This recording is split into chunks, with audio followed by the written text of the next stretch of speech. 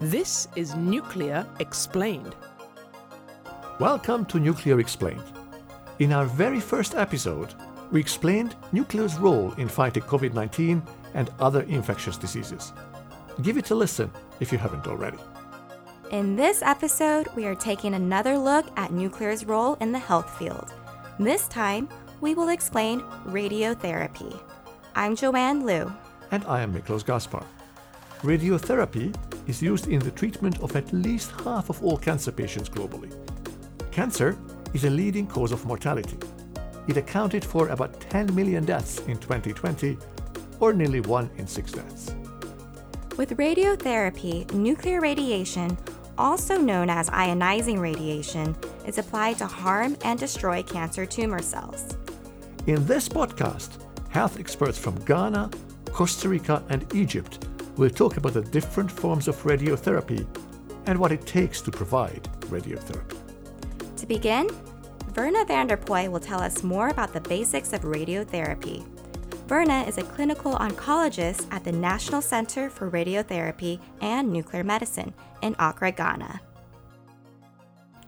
Radiotherapy is the use of ionizing rays or X-rays to actually reduce the size of cancers, either after surgery, without surgery. You're able to use it to treat cancers that have spread to other parts of the body as well, outside of the original site of disease. So with ionizing radiation, how does radiotherapy actually work? So what it does is that it breaks the DNA chain and it reduces the chance of the cancer multiplying. It doesn't always do that, unfortunately, because a few times you have some repair of this damage. But over the period of time, that's why it's not giving us a one shot in the curative setting. It ends up to reduce the number of replications and slow down the tumor, at least to reduce the effects of the cancer. But now we know there are various means of detecting cancers early. So we are hoping to get a cure for most cancers with radiation in addition to other therapies. And speaking of other therapies, how do doctors select radiotherapy as treatment? I'll say cancer care is now evolving quite fast. As somebody said, it evolves as fast as an app on your phone. Cancers are best treated with multidisciplinary approach. So multi-pronged approach using the main 3 elements, systemic therapy, radiation, and surgery in a particular order. So we still have some tumors that respond very well to radiotherapy alone. Like early stage lymphomas, but they're still trying to maximize outcomes so as much as possible. So we know that in terms of cure, you can have at least a good 30% of patients that are cured with radiotherapy right after surgery, and much more patients are palliated, and that means you're able to slow down the disease, reduce the effects on the body, and sometimes even improve the survival of the patient, even though the patient has metastatic disease. Is radiotherapy could be dangerous? It has to be applied with evidence, with caution, and enough knowledge. Mm-hmm. And we know over the years we have improved the craft by studying patients. That helps us to guide when we can give, what we can give, to what dose and to what level, and what is considered safe, not just to the patient, to the physician, to the radiation workers, and also to the environment. So we've come a very long way. We know that studies from patients who have received treatment for lymphoma in the old traditional method of treating a large volume of the chest, the females develop lung cancer over the period of time because the breast was actively growing then, like about 10 to 20% of them develop cancer after 10 to 15 years after. But we've changed that now. We don't treat that big. Now we treat just a small volume of tumor. That's why I said things have really changed with research. I think where it's more important now is with the children who have certain genomic, let's say, inherited diseases, okay? But of course, all that is factored into the treatment guidelines to decide how to sequence the treatments. But it's about a risk and benefit ratio. But the patients need a lot of education. Right now, there's a lot online, both good and bad, but I think it puts the patient at a better level to understand what you're trying to do, and there's a lot of patient involvement, the psychologists, so things are much better than they used to be. But I always say, well, if you want to live 20 years, then it's best to have radiation. Without the radiation, you'll probably live 2 years. You're listening to Nuclear Explained. Verna brings up a good point about weighing the risk and benefits. Like many technologies and applications, radiotherapy treatment continues to improve and be fine-tuned to lower risks and to maximize benefits. In this segment, Miklos will find out more about the different types of radiotherapy and the future of cancer treatment. My name is Lisbeth Cordero. I'm a radiation oncologist, currently working at the Applied Radiobiology and Radiotherapy section of the EIA. How does radiotherapy fit into the larger picture of comprehensive cancer control? In the first place, radiotherapy has been a key pillar for the treatment of cancer patients for over many years, representing about 50 to 60% of all cancer patients will indeed, in any part of the treatment, even for a curative or for a palliative intent, will need a radiotherapy treatment. It is very important to always consider the inclusion of a radiotherapy department in the management of cancer care. We can do many things with radiotherapy, such as preserving organs, like in the case of laryngeal cancer, when you can see that a surgery will definitely get rid of the organ. With radiotherapy, we are able to preserve the organ, and not only the anatomical structure, but the function of it as well. So when we think of the curative use of radiotherapy, what chances does a patient undergoing radiotherapy have for survival? This is a very tricky question, because you will find that the level of how much a patient will cure with radiotherapy will depend on several factors. First of all, the type of tumor. Second of all, where is it in the anatomy located? Is it a head and neck cancer?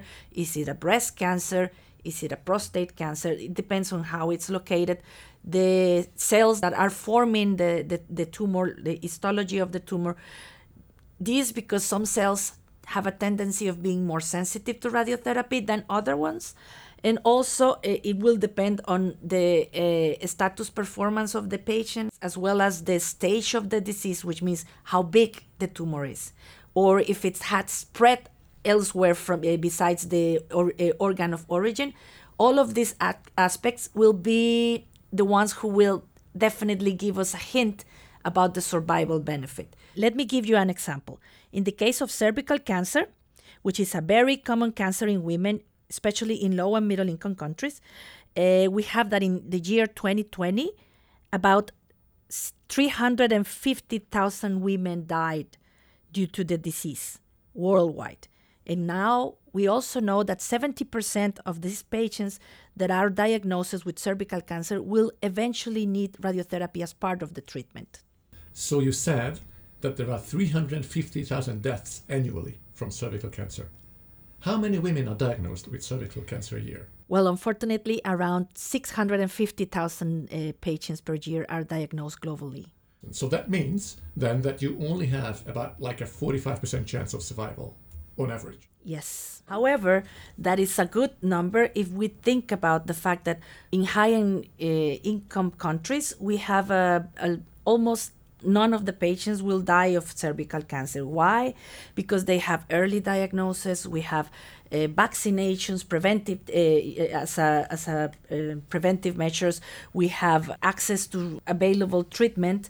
So it's not like we have in low and middle income countries where there is a lack of access for treatment, there is no early detection, and most of the patients are being diagnosed in a very late stage where the disease is already advanced and there is a little bit of chance to cure. This is why in the agency we focused in improving the access to radiotherapy by helping developing countries in the pursuit of this goal.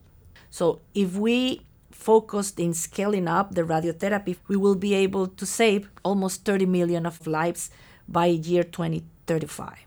I'd like you to explain brachytherapy to us, how it works, and when is it decided what isotopes are used in the treatment? Brachytherapy is a radiotherapy technique used basically by placing a radioactive source in contact or in the vicinity of the tumor, either by the insertion of needles inside the tumor or by the insertion of tubes that go inside the uterus, and inside these tubes and these needles, we put radioactive source that stay there for a couple of seconds, minutes, and then give the radiation, and then we take them out of the patient, like in the case of cervical cancer. The most widely used radioisotopes that we are using now are iridium and cobalt in a miniaturized way. Regarding what to choose, in this moment, basically, we focused on what we call the dose rate. The high dose rate radiotherapy that we are able to deliver with iridium and cobalt sources allows to give this amount of dose in a very short period of time. So it's like a shock therapy to the tumor. In a short period of time, high dose, and then you remove the dose so that the rest of the tissues don't get damaged. Exactly. Right? So you mentioned cervical cancer, but if Yes. I know correctly, prostate cancer is another area where brachytherapy is used. Could you tell us about that? Yes, prostate cancer is also very sensitive to brachytherapy. There are little seeds that are implanted in the prostate with the use of a transrectal ultrasound and big needles. We put the little seeds inside the prostate, and these seeds are radioactive. These ones, as they are not like a shock therapy, but they basically release the radioactive dose little by little, and this way they stay in the prostate, and you leave them then there, and they do the treatment. And the patient goes home and lives Patient goes home and lives the normal life. And how do you see this technology further evolving over the next few years or decades? Whatever technology or whatever cancer treatment for the coming years, evolution will always have to do with personalized medicine, finding the best way to deliver the highest dose to the tumor without compromising the organs at risk or the healthy tissues that surrounds the tumor. Specifically in radiotherapy, the new tendencies are going towards the delivery of these doses in a shorter period of time. In the past years is to treat a prostate cancer, let's say, with a radiotherapy, external radiotherapy, over 35 sessions, which means patient coming to the radiotherapy department to get their treatments 35 times, 7 weeks of their life. With the current treatments that are developing and are being researched on a daily basis now, we are able to offer same results with the same or even lower side effects in, let's say, 5 days, and sometimes even in 1 day treatment. When you mentioned personalized treatment, the way I picture that is if you and I have the same kind of cancer, everything is the same about it, still, you and I will be treated differently because it's personalized.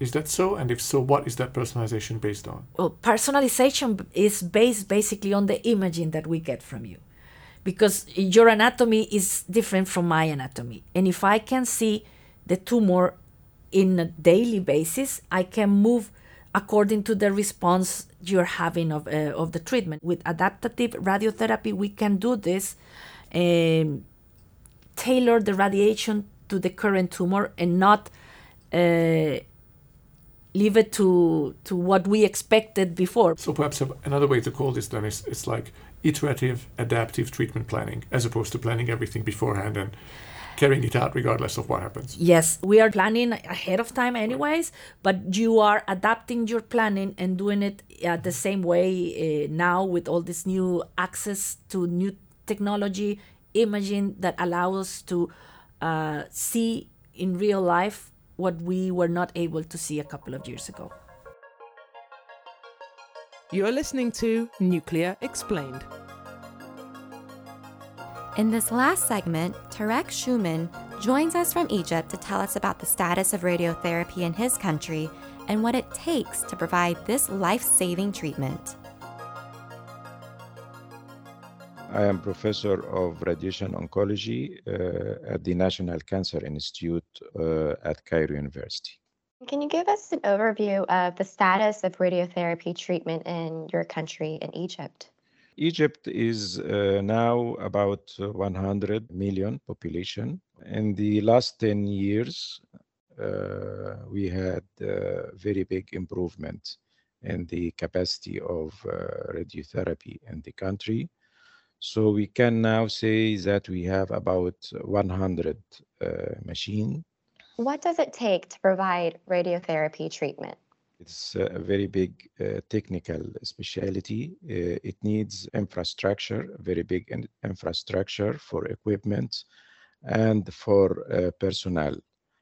The infrastructure include the treatment machines, which could be linear accelerators or other types of radiation like proton, and the helping machines like the CT simulators and dosimetry machines for quality control, and the running manpower from clinicians to medical physicists and technicians. You have about one machine per million in Egypt.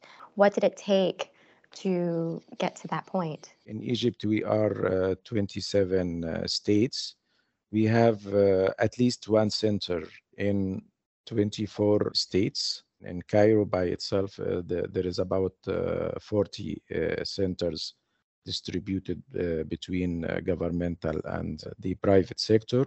So it was a very good effort from the government to create a cancer center in each geographical part in the country, and also the partnership with the private sector, who knows the value of fighting cancer and its importance in the country. This is helped by the universities in Egypt. We have now at least a university in each state, and this university always has a cancer center and have the role of training and certification for clinicians and for helping manpower in this field. What percentage of patients can access radiotherapy? All the patients, they have some way to access the radiotherapy. But the public sector is more busy than the private sector. Are there plans to further expand or support the public sector to help meet the demand? Yes, the problem in the public sector is sometimes the older machines.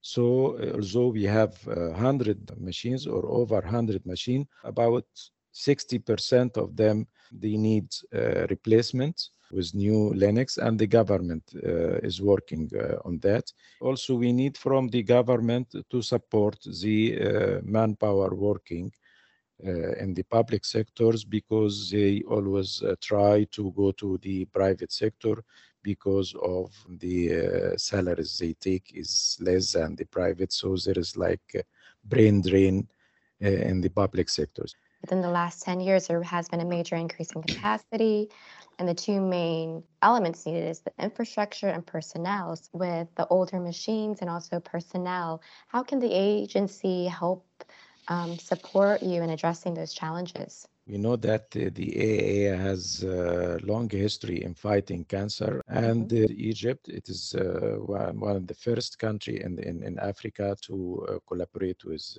the agency. One of the earliest projects was the establishment of brachytherapy for gynecological tumors in Cairo Center.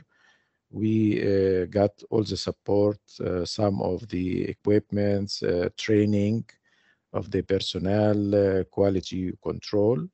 And since then, we have a very long relationship with the agency, supporting us in quality control guidance, training, and in supplying us with equipments, even it is small equipments like dosimetry. So we work also with the AAA in very important part, which is the research protocols. Lastly, 3 years ago, we applied for the agency to be a collaborative center. And this is the only center in Africa which is work with the agency as a collaborative center. This will increase the expert missions, training, research protocols, helping other African states in training. Cancer treatment does not look the same around the world. Like Tarek mentioned, it requires quite an investment in infrastructure and human resources. The IAEA recognizes this gap, specifically in low and middle-income countries, where over 70% of cancer deaths are expected to occur. In cooperation with the WHO, the IAEA has helped countries fight cancer for 6 decades. Earlier this year, the IAEA's efforts expanded with the Rays of Hope initiative. Working with both the private and public sectors, this new initiative focuses on increasing access to radiotherapy in countries and regions most in need. Visit iaea.org/Rays of Hope to learn more about this initiative. Interesting fact, our bodies are naturally radioactive because we eat, drink, and breathe radioactive substances that are naturally present in the environment. We hope that you have enjoyed today's show. Subscribe to Nuclear Explained to learn more about the world of nuclear and how nuclear is integrated in our daily lives. Go to iaea.org/podcasts for more information and resources related to this episode and more. Have a question or want to share feedback? Send us a voice recording or write to us at nuclearexplained@iaea.org. I'm Joanne Liu. And I am Miklos Gaspar. Thanks for joining us. You have been listening to Nuclear Explained.